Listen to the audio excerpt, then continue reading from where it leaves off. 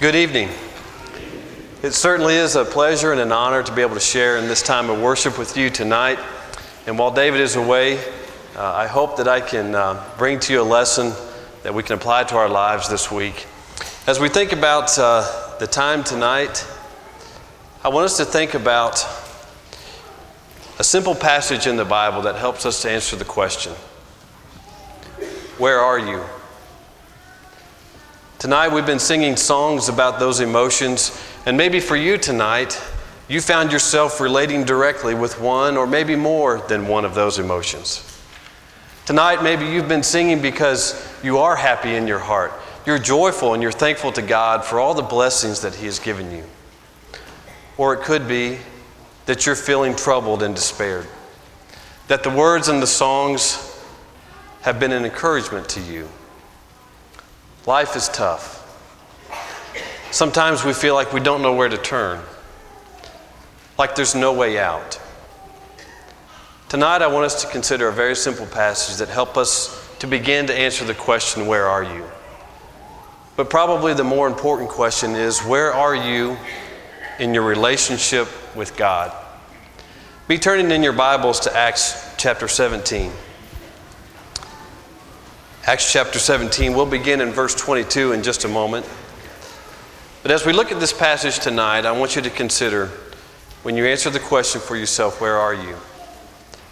I would suggest that it begins with a simple and firm foundation, that we believe in the one true living God who has given us His true word. And that if we diligently seek after Him and search for Him, we will find the answers that He has for our lives. All of us love a good search and rescue story.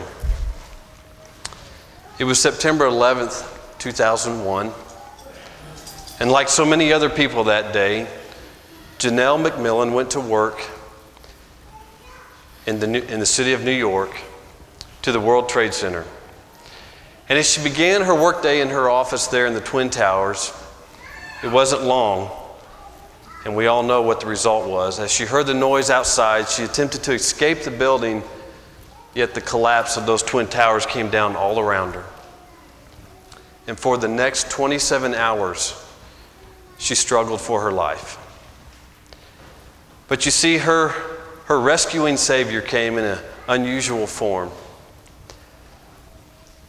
A dog, who was one of 300 dogs used during the days following at Ground Zero, was able to find her underneath all of the rubble and despair that we know as the tragedy of 9/11.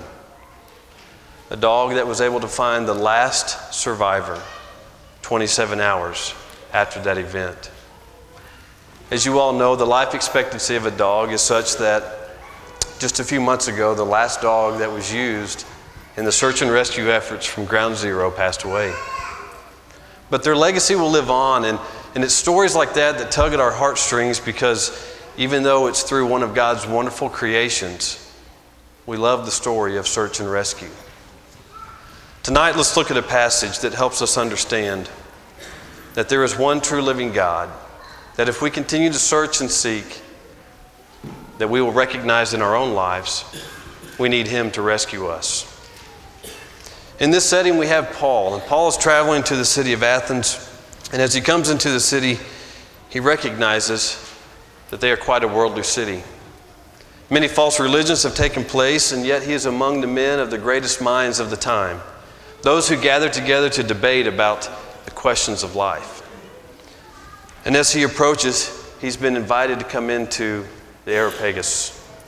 The Areopagus, where the men with those great minds are questioning and debating the true answers of life. He begins in verse 22. Then Paul stood in the midst of the Areopagus and said, "Men of Athens, I perceive that in all things you are very religious.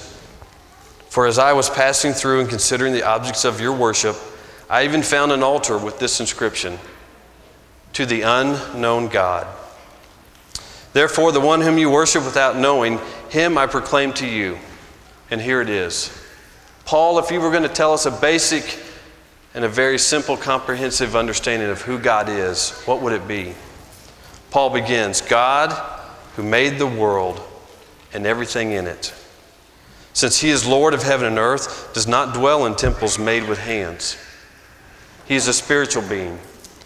God is the creator of the universe, and he is not going to be found residing in a temple.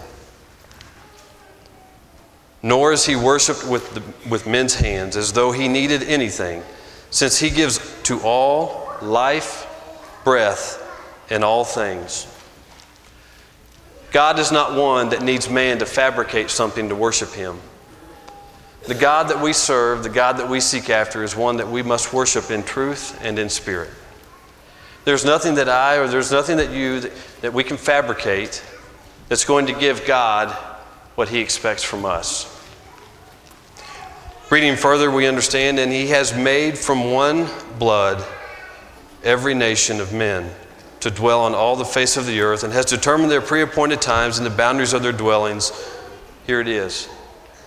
So that they should seek the Lord in the hope that they might grow for him and find him, though he is not far from each one of us. Paul, what do you want us to know about God?